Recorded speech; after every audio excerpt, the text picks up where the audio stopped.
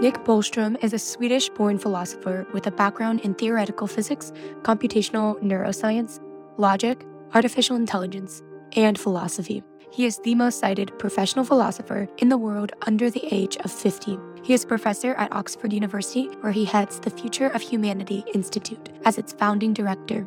He is the author of some 200 publications, including Anthropic Bias, Global Catastrophic Risks, Human Enhancement, and Superintelligence, Paths, Dangers, Strategies, a New York Times bestseller, which helped spark a global conversation about the future of AI.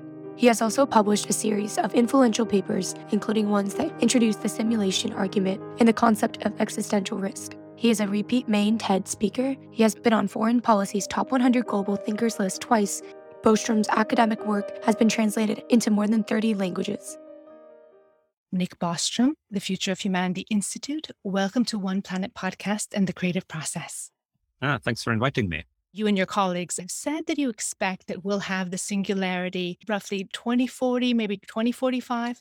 What kind of world do you think we'll have then if we were to time travel there, look around and maybe describe it to us? Or maybe there's a few possible futures you see for 2040 that you are working to ensure that we get the future we want. Well, I mean, who knows really, but I think on the timeline, first of all, those dates, I wouldn't anchor too much. I think it's just huge uncertainty about how long these developments might take. And we really need to think, rather than having some particular date in mind, we need to think in terms of probability distribution smeared out over a large interval. I do think, though, that there is a real possibility that within the lifetime of many people who are here today, we will see the arrival of transformative AI, machine intelligence systems that not only can automate specific tasks, but can replicate the full generality of human thinking. And so that everything that we humans can do with our brains, machines will be able to do, and in fact do faster and more efficiently. What the consequences of that is very much an open question. And I think depends in part on the extent to which we manage to get our act together before these developments, in terms of, on the one hand, working out there are technical issues in AI alignment, figuring out exactly the methods by which you could ensure that such very powerful cognitive engines will be aligned to our values, will actually do what we intend for them to do, as opposed to something else. And then, of course, also the political challenges of ensuring that such a powerful technology will be used for positive ends. So depending on how well we perform on those two challenges, the outcome, I think, could be extremely good or extremely bad. And I think all of those possibilities are still in the cards. Yeah, and so we have to think about them now. Yeah, that seems to make sense. So when you were founding the Future of Humanity Institute at Oxford, how did you identify your global priorities in terms of safety, existential risk, and other areas? There are many problems and challenges and issues in the world, of course. We were trying to focus on the small subset that really could fundamentally transform the human condition, not just repaint it in a different color or add a little decoration on the surface, but either things that could threaten the very survival of Earth-originating intelligent life, or maybe in some profound way transform human nature. So that was one filter. And that, of course, excludes most questions and challenges that we're facing. And then within that subset, we were trying to focus on ones that were neglected by academia. So we've done some work, but not very much work, for example, on climate change, not because it's not important, but because there are already many people working on that. And we thought we could make the biggest contribution by picking up some of the really important questions that have traditionally been ignored in the universities and by academia, and maybe relegated to science fiction authors or some retired physicist writing some popular book in his or her retirement. I think some of these questions, such as the future of AI, but there are also some other prospects that when we started really were not part of mainstream academic research, and we thought they deserved to be. Yeah, I did want to go into climate change, what might be the possibility, even though you might not feel you're expert. It's very hard. It's always a constantly changing landscape. But one of the big issues, of course, with climate change is establishing an international global governance to accelerate that. And do you think there is a place for AI and maybe on some of those challenges? How do we prevent wildfires, drought, floods? And there's a long list. Yeah, there definitely are arrows going in both directions there. on the one hand, if AI actually worked out in the ideal way, then it could be an extremely powerful tool for developing solutions to climate change and many other environmental problems that we have. For example, in developing more efficient, clean energy technologies. There are efforts underway now to try to, for example, get fusion reactors to work using AI tools to sort of guide the containment of the plasma. Recent work with AlphaFold by DeepMind, which is a subsidiary of Alphabet, but they are working on developing AI tools that can be used for molecular modeling. And you could imagine various uses of that for developing, say, better solar panels or other kind of remedial technologies to clean up or reduce pollution. So certainly the potential from AI to the environment are manifold and will increase over time. In the other direction, I mean, you pointed, I think, to maybe the critical issue here, which is the governance aspects, which in fact, I think is one of these core source of many of the greatest threats to human civilization and the planet, the difficulties we have in effectively tackling these global governance challenges. So global warming, I think at its core is really a problem of a global commons. So we all share the same atmosphere and the same global climate ultimately. And we have a certain reservoir. The environment can absorb a certain amount of carbon dioxide without damage. But if we put out too much, then we together face a negative consequence, right? But for any particular polluter, it seems cheaper and easier just to keep polluting. And the consequence of one more factory is kind of trivial. But when we all do this all over the world over many years, then this results. And we don't really have yet an effective way to come together globally, reliably to solve these global commons problems that we have. And hence we see the tragedy that we use up the resource of the absorptive capacity of the atmosphere. We overuse that, just as we overfish the oceans and we create other problems like war, in some sense, can be also seen as a global coordination failure. And I think this will also present difficulties with future developments in artificial intelligence, in that there might be scenarios where it would be very important to be able to coordinate, say, at some point to slow development so that we can make sure that the systems we develop, eventually super intelligent systems, have the right safeguards installed and that we have the safety technology perfected. And right now, that doesn't really seem to be feasible because there are so many different independent actors that are kind of racing to get there first. So yeah, I think once one tries to dig down really to the root of a lot of these problems, one can sort of see a common denominator, which is the difficulties we humans have to work cooperatively together. Yeah. And there's so many things in your response. There's so many problems. So we'll never be without work if we're trying to solve them. When you mention, I feel like there's the waste, incredible waste of energy. I believe 75% of energy is actually wasted. It's produced, but it's wasted on the grid. As you know, the food insecurity, an incredible amount of food wastage. I feel like AI could really apply well to this. On the other side of that, there's this question of the utility monster, and maybe a very easy calculation for anyone is to say that we're AI or not, we're overpopulated. And you don't want to be at the wrong end of that equation. Right. Yeah. So it's going to be a very powerful tool, I think, that could be used both for constructive and destructive purposes. And if we look at how we humans have used other general purpose technologies, like from fire to combustion to, pretty much anything, we've used them for a multitude of purposes, some good and some bad. And I expect it to be the same with artificial intelligence. And so that then, gets us back to these governance challenges, that we need some kind of political framework ultimately that can help bias the applications towards the positive ones. So as you consider the future of work and our potential AI co-creators, what do you see? Well, I see ultimately more and more of the tasks that we humans now have to perform ourselves being automatable.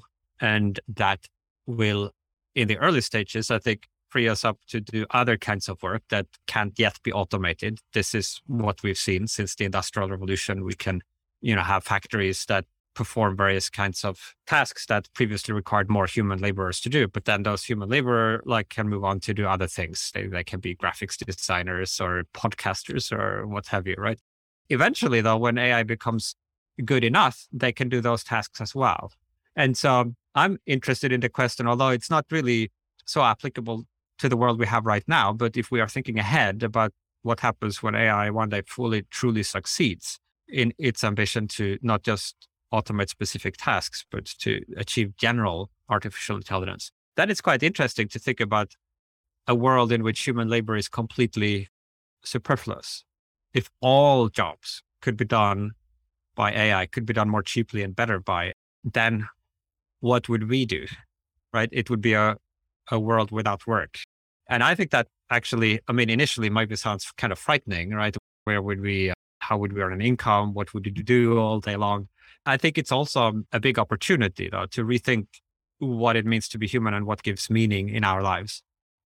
I think because we have been forced to work since the rise of our species, right? We had to earn our bread by the sweat of our brows.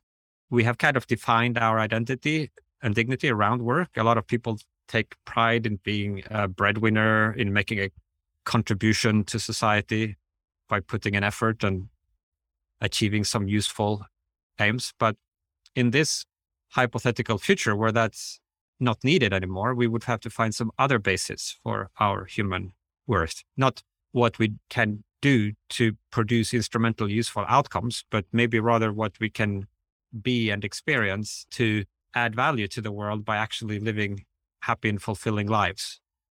And so a leisure culture, cultivating enjoyment of life, all the good things, happy conversation, appreciation for art, for natural beauty, like all of these things that are sort of right now seen as kind of gratuitous extras, little frills around the existence of the universe. Maybe we would have to sort of build those into the center, and that would have profound consequences for how we educate people, the kinds of culture that we encourage, the habits and characters that we celebrate. That will require a big transition. But I think ultimately that is also an enormous opportunity to make the human experience much better than it currently is.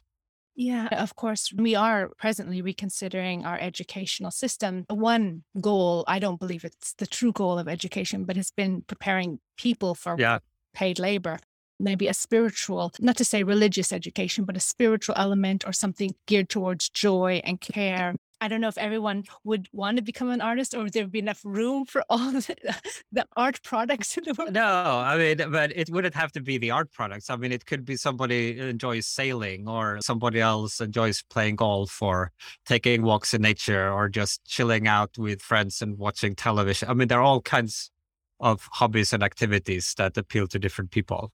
And right now it's striking how much the school system is not optimized for preparing people to enjoy life. They're very much, despite the rhetoric and some little concessions to, appreciating literature. Mostly it's a kind of factory system for producing human workers. You take young kids who are wild and creative and rambunctious, and you sort of seat them in rows in a classroom and discipline them and basically teach them to be office workers. And to some extent, I guess it's a necessary thing, because there is still a lot of work that has to be done in the world today. There is people who have to fill in insurance forms, and all of these things are required for us to enjoy a high quality of life today. But if those things were no longer required, then there would be no reason to retain that model of education. And then I think a very different model would be suitable. In fact, I think the transformation will go much deeper than that, because these same technologies that will allow us to automate human work eventually will also allow us to develop tools to change human nature itself, to reprogram our minds and our biology at a more basic level, and which then opens up an even larger set of possibilities.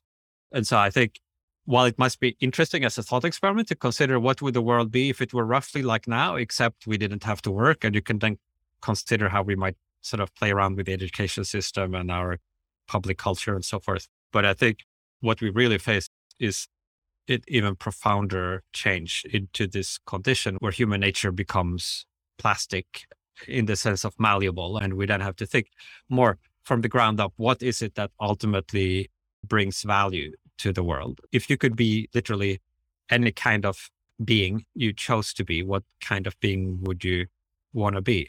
What constraints and limitations and flaws would you want to retain because it's part of what makes you you? And what aspects would you want to improve? If you have a bad knee, you probably wouldn't fix the knee. If you're nearsighted and you could just snap your finger and have perfect eyesight, that seems pretty attractive. But then if you keep going in that direction, eventually it's not clear that you're human anymore, right? You become some sort of idealized ethereal being. And maybe that's a desirable ultimate destiny for humanity, but I'm not sure we would want to rush there immediately. Maybe we would want to take a kind of slower path to get to that destination. There is that whole element of transhumanism and neural wetware. And I think that I would be hesitant just knowing the way technology is always improving so quickly. So I'd probably want to wait. Right. Wait Yeah. the last minute until it was perfected. Right. Yeah. No, that's very wise. You were assured that it would be easy to upgrade as better technologies came online. The way we kind of currently install new versions of software, that's kind of easy to do. It's hard to fix the hardware of like you buy a computer and I mean, you could theoretically unscrew the chassis and put in new chips, but at some point it's easier just to buy a new computer. On the other hand, the software is easy, right? Like you might not even notice it, like your browser will install new patches and features every few weeks automatically. And if the technology reached that level where it would be very easy to keep moving on to the newest model, or if it had reached a plateau, like if it actually reached a stage of technological maturity, then you might feel more comfortable taking the plunge. But there is still the question of value there, like whether you value the destination or the journey, and if so, what kind of journey you prefer. One that is maximally easy and effortless and quick and smooth, or one where you have more participation yourself in getting there. I personally like the effort. I'm an artist and writer, so I believe I like the flaws. I mean, Right. Yeah. it's also what we love solving puzzles, so the flaws just help us appreciate. But these questions on the future of humanity, they've traditionally been those of theology. So as you consider these things, you're speaking about what makes us human and what we value. So what aspects of the human condition are fundamental and important? And as you think of the future, what is post-humanity? What does that mean? Yeah, that's a good observation. Well, to some extent, the further you push technology to its limits, the more relevant these traditional theological conceptions become. Now, you asked about post-humanity. I think the word post-humanity has been used by many different people in many different ways to mean all kinds of things. Me personally, the way I like to use the term is as a designator of this hypothesized future human condition where our technologies have developed to the point where they allow a kind of profound enhancement, not just by giving us tools like bulldozers that is kind of enhancement of our muscle, but they are all external, but where we can sort of radically upgrade the human organism itself and cognitively enhance ourselves to become super intelligent or eliminate aging or take control over our moods and emotions directly through neurological, like the set of capabilities that I just described. If they were all available, then I would say that would constitute the post-human condition. Like some people have used the word much more liberally and just think, well, if we just change our self-conception, then we are post-human because now we're thinking of ourselves as some sort of cyborg being. But I think those cultural changes are kind of relatively superficial compared to these developments that I tend to focus on. It doesn't really matter. Like it's just a word. You could use it in different ways. As long as I think you're clear about the sense in which you're using the term, it can legitimately be used to designate all of these different concepts. And that's a question that we often pose ourselves about animals, but you've spoken about digital minds, written extensively about that as well. How do we define when something is alive? They're productive, but are they alive in your sense of the word?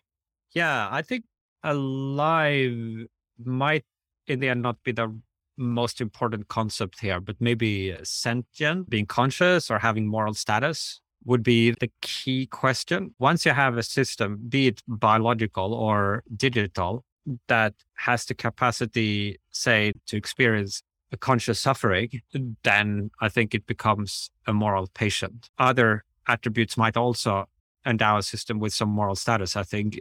It's not clear exactly what they are, but if it has preferences, self-conception, if it has life goals and can reflect on itself, whether or not it's conscious, it's plausible that itself, that those kind of functional attributes might ground some form of moral status. And then whether it's alive or not, I think might not be what ultimately matters morally. A digital system that was not alive, but that, say, could experience a horrible pain, I think still deserves moral consideration.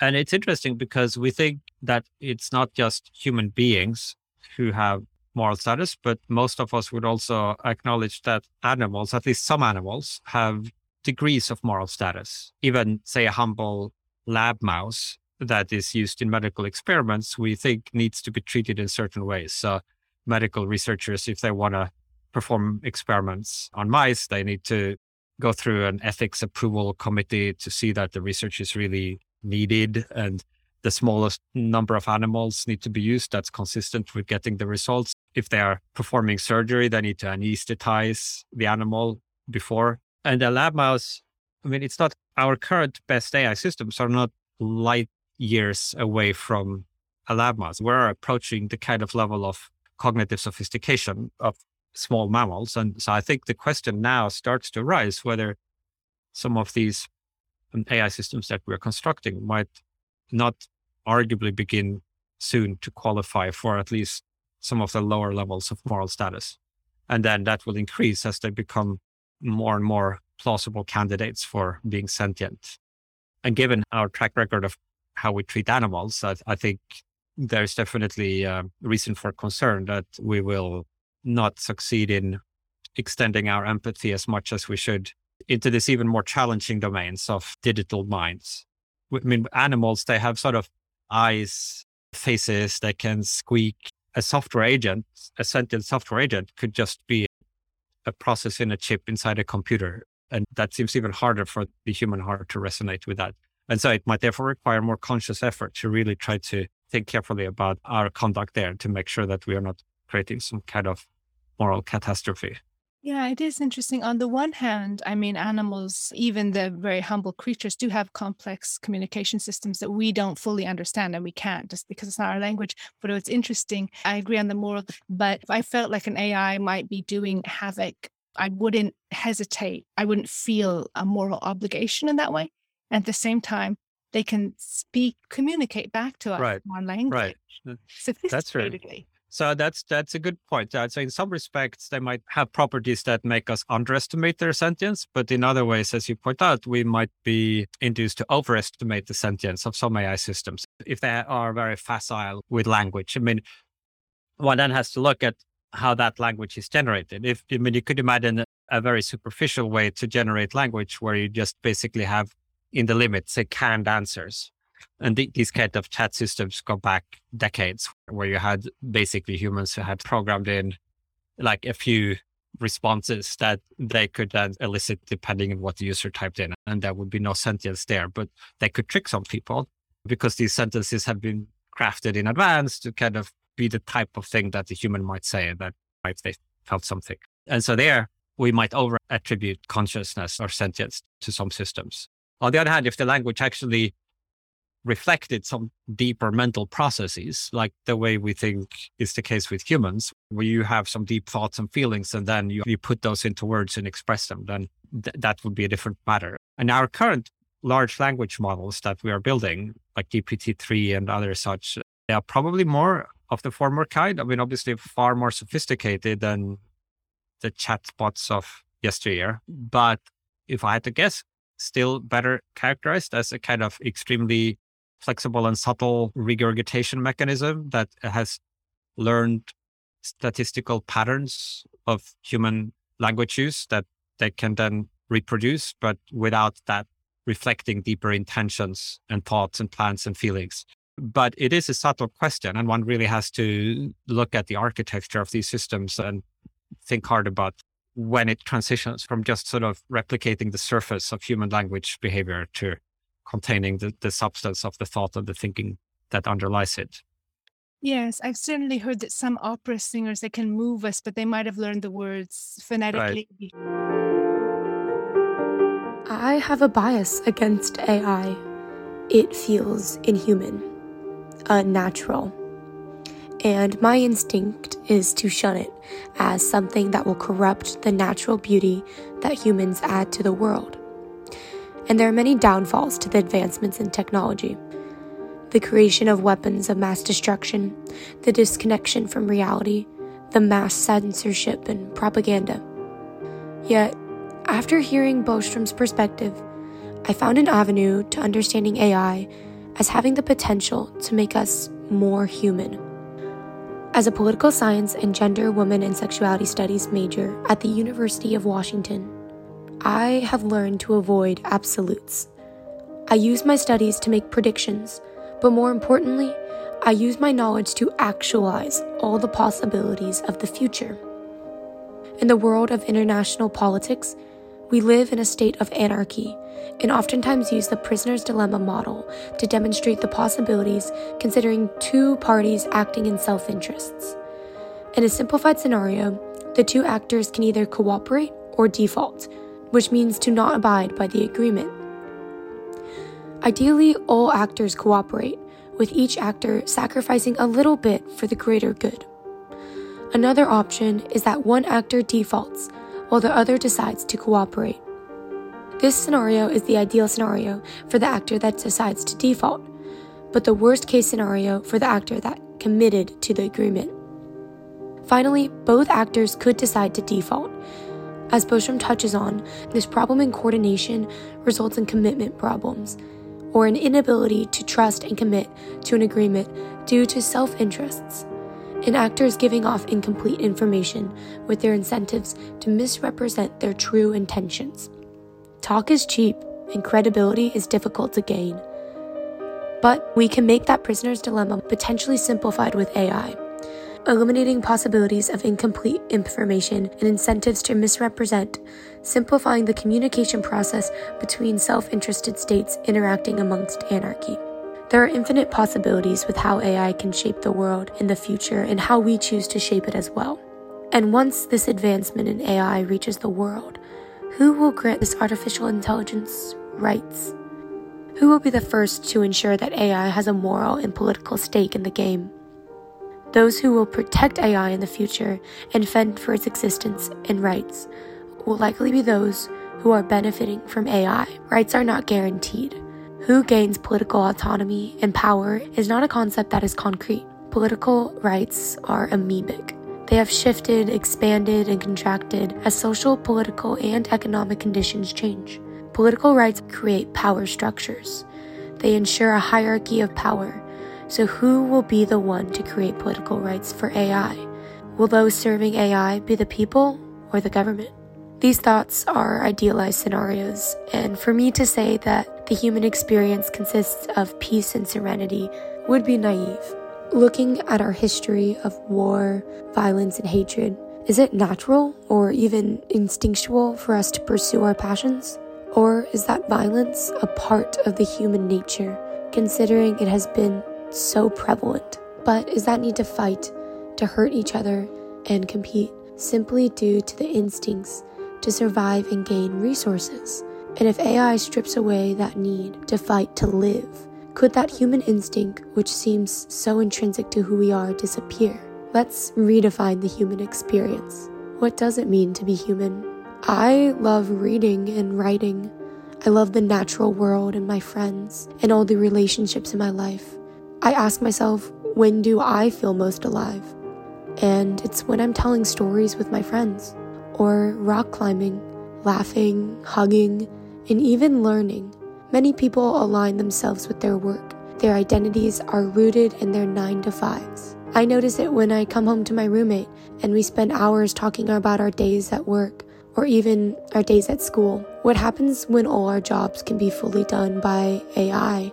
Will my human instincts still drive me to learn, grow, to discover new things about the world and myself? How can schools accommodate this new human experience? And with these digital minds altering our perception of moral ethics, how do you think AI will also influence regime types? Will we see an increase or a decrease in democracies?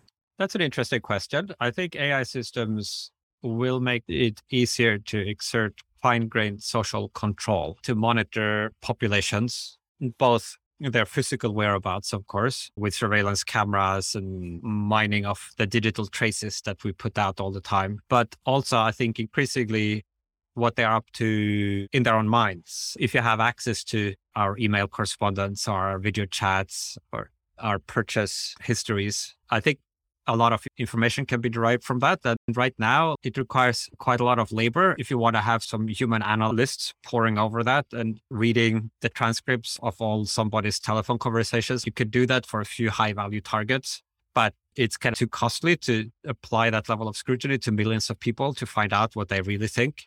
But I think this will become automatable with AI tools to an increasing extent. You can do sentiment analysis, and you could then maybe build up predictive databases about who is most likely to support the opposition party or to join some kind of rebellion. And then those will be powerful tools for regimes that use them to cement their hold on power. So in dictatorships, I think there are plausible scenarios in which those regimes could just become more stable and immune to overthrow. In democracies, it's less clear how it plays out. I think that there will be more and more automated propaganda.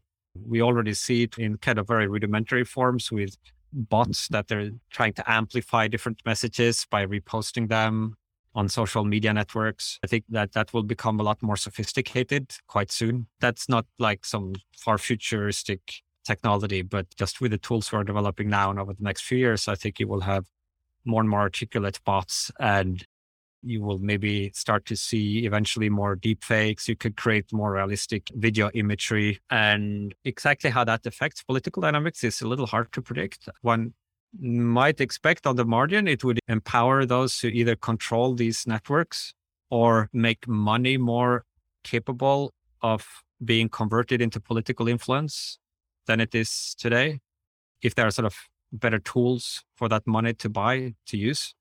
So perhaps on the margin, shifting influence more to pools of capital and platforms. But it's very hard to predict. It could also be that different political messages are intrinsically more suited for transmission by these AI-enabled bots, like whether it polarizes people by making it easier for users themselves to censor the world. Like, so traditionally, a lot of censorship has been people wanted to make their voices heard, and maybe the government kind of shut down their printing presses or threw them in jail. But now a lot of people are doing their own censorship by just kind of blocking out unwanted sources of information from reaching them in the first place. They kind of procure their information feed to only feature things they agree with. And so that then also can shape political debate, create increased polarization or radicalization, or it might indeed have the other effect of making us more easily able to find useful information and the best versions of arguments on the other side. I just don't think we have the kind of political science that would enable us to predict in advance how political equilibria will change when you start to muck around with some of these basic parameters of how our communication world works. But certainly one can see a range of different possibilities. And I think these dynamics could be quite important. So it's worth, even if we can't predict in advance how it will play out, we can pay attention as it unfolds and continuously debate and deliberate and watch and think about how we might try to nudge that in a healthier direction. And some of that, I think, will be down to us as individuals to try to not just passively absorb whatever comes at us, but think, what kind of life do I want to live? What kind of person do I want to be? Realizing that the information that we are exposed to shapes us, shapes our thinking, shapes our feelings, shapes our opinions. And therefore, maybe you should be more conscious about what information you expose yourself to. Actually seek out challenging views, things that empower you as a reasoner, rather than whatever some kind of political campaign or a corporate advertiser chose to present to you as a default. Yes, we were speaking to the director of the Human Nature Lab at Yale, and maybe you're working on something like this too, positively motivated bots. I mean, to counteract all the hate speech or oppositional polarized talk. I don't know if there's as many positively motivated bots that they can get out there, but maybe just to counteract that, because we have to think about our well-being as well.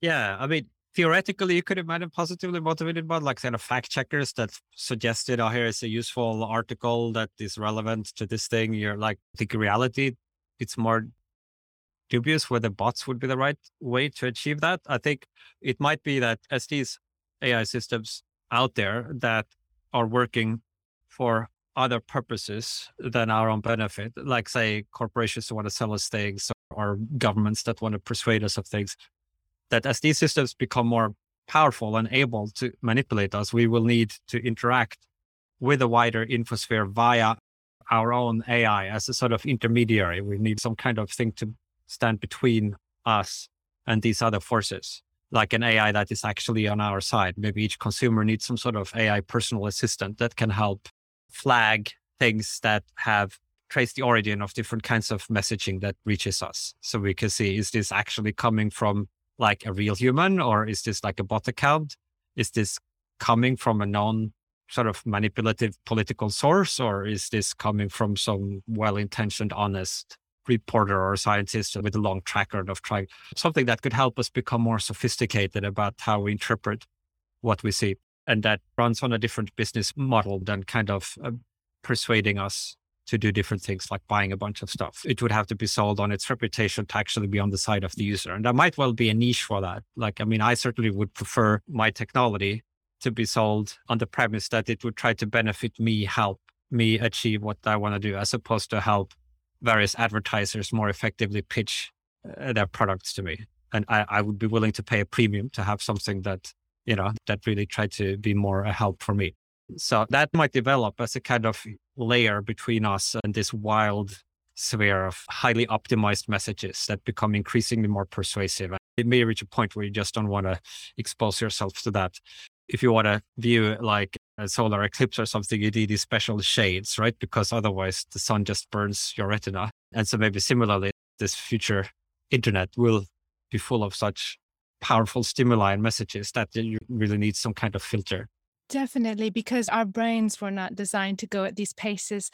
But I'm wondering if you can go in a little bit into whether we're simulations, that question about. Well, that does open up a whole other can of worms. But yeah, this, I guess, refers to this simulation argument that I published back in 2002 or 2003, and which has kept attracting a huge amount of attention since. I think it's actually unavoidable once one really starts to think through the consequences of these directions of technological development that we've been talking about with more and more advanced AI. And then you're thinking about what truly advanced AI would be able to do in terms of creating virtual worlds and eventually creating digital minds and more sophisticated digital minds living in virtual worlds, including minds like ours that could live in virtual worlds that look like the world we see around us. And at that point, you then start to have to ask yourself whether we have good grounds for being confident that the world that we live in and our own minds, that they are not one of the simulated variety rather than the original biologically implemented kind. And then if you reflect that in the future, there in these scenarios will be many, many more digital minds living in simulated realities than there have been throughout history, minds implemented in biology, then the numbers start to kind of favor the simulation hypothesis. And so the simulation argument tried to demonstrate that at least one of three propositions is true, although it doesn't tell us which one. So the three possibilities is one, almost all civilizations at our current technological stage of development go extinct before reaching this level of technological maturity. So we just don't get there. And if we look around in the universe, almost no civilizations actually do reach it. We destroy ourselves before, and that's like a universal failure mode. So that's one thing that could explain what we see. And another would be that there is a very strong convergence, so that even though we do reach technological maturity and gain the capability one day of creating these ancestor simulations, as I call them, we choose not to do that, and nor do other equally advanced species out there, that there is this kind of strong convergence where they all just lose interest in doing this for one reason or another. Maybe there's like some ethical injunction that they come to appreciate. That's possibility too. And then the third possibility is that we are living in a computer simulation. And so simulation argument says at least one of those is true. It doesn't tell us which one, but each one is striking and would have vast ramifications for how we conceive of ourselves and our position in the world and our expectations for what might happen in the future. So I see it as an important constraint when we're thinking about these questions. And there are a few other constraints, but they do kind of limit what you can coherently believe about these things. So contrary to what might at first seem to be the case, that the future is just completely unknowable, you can't really do real research on it because you can just make up any story. And I think it's the other way around, that we know a number of constraints. And it's quite hard to think of even one story that actually fits all of these constraints that we already know. That's almost more the challenge, rather than that there is no constraint and you can just make anything up and anything is equally plausible as anything else. Well, it definitely liberates our mind to the possibilities of a question what we do and why we're here. So finally, as you reflect on education, the challenges we face, the future, and the kind of world we're leaving for the next generation, what would you like young people to know, preserve, and remember?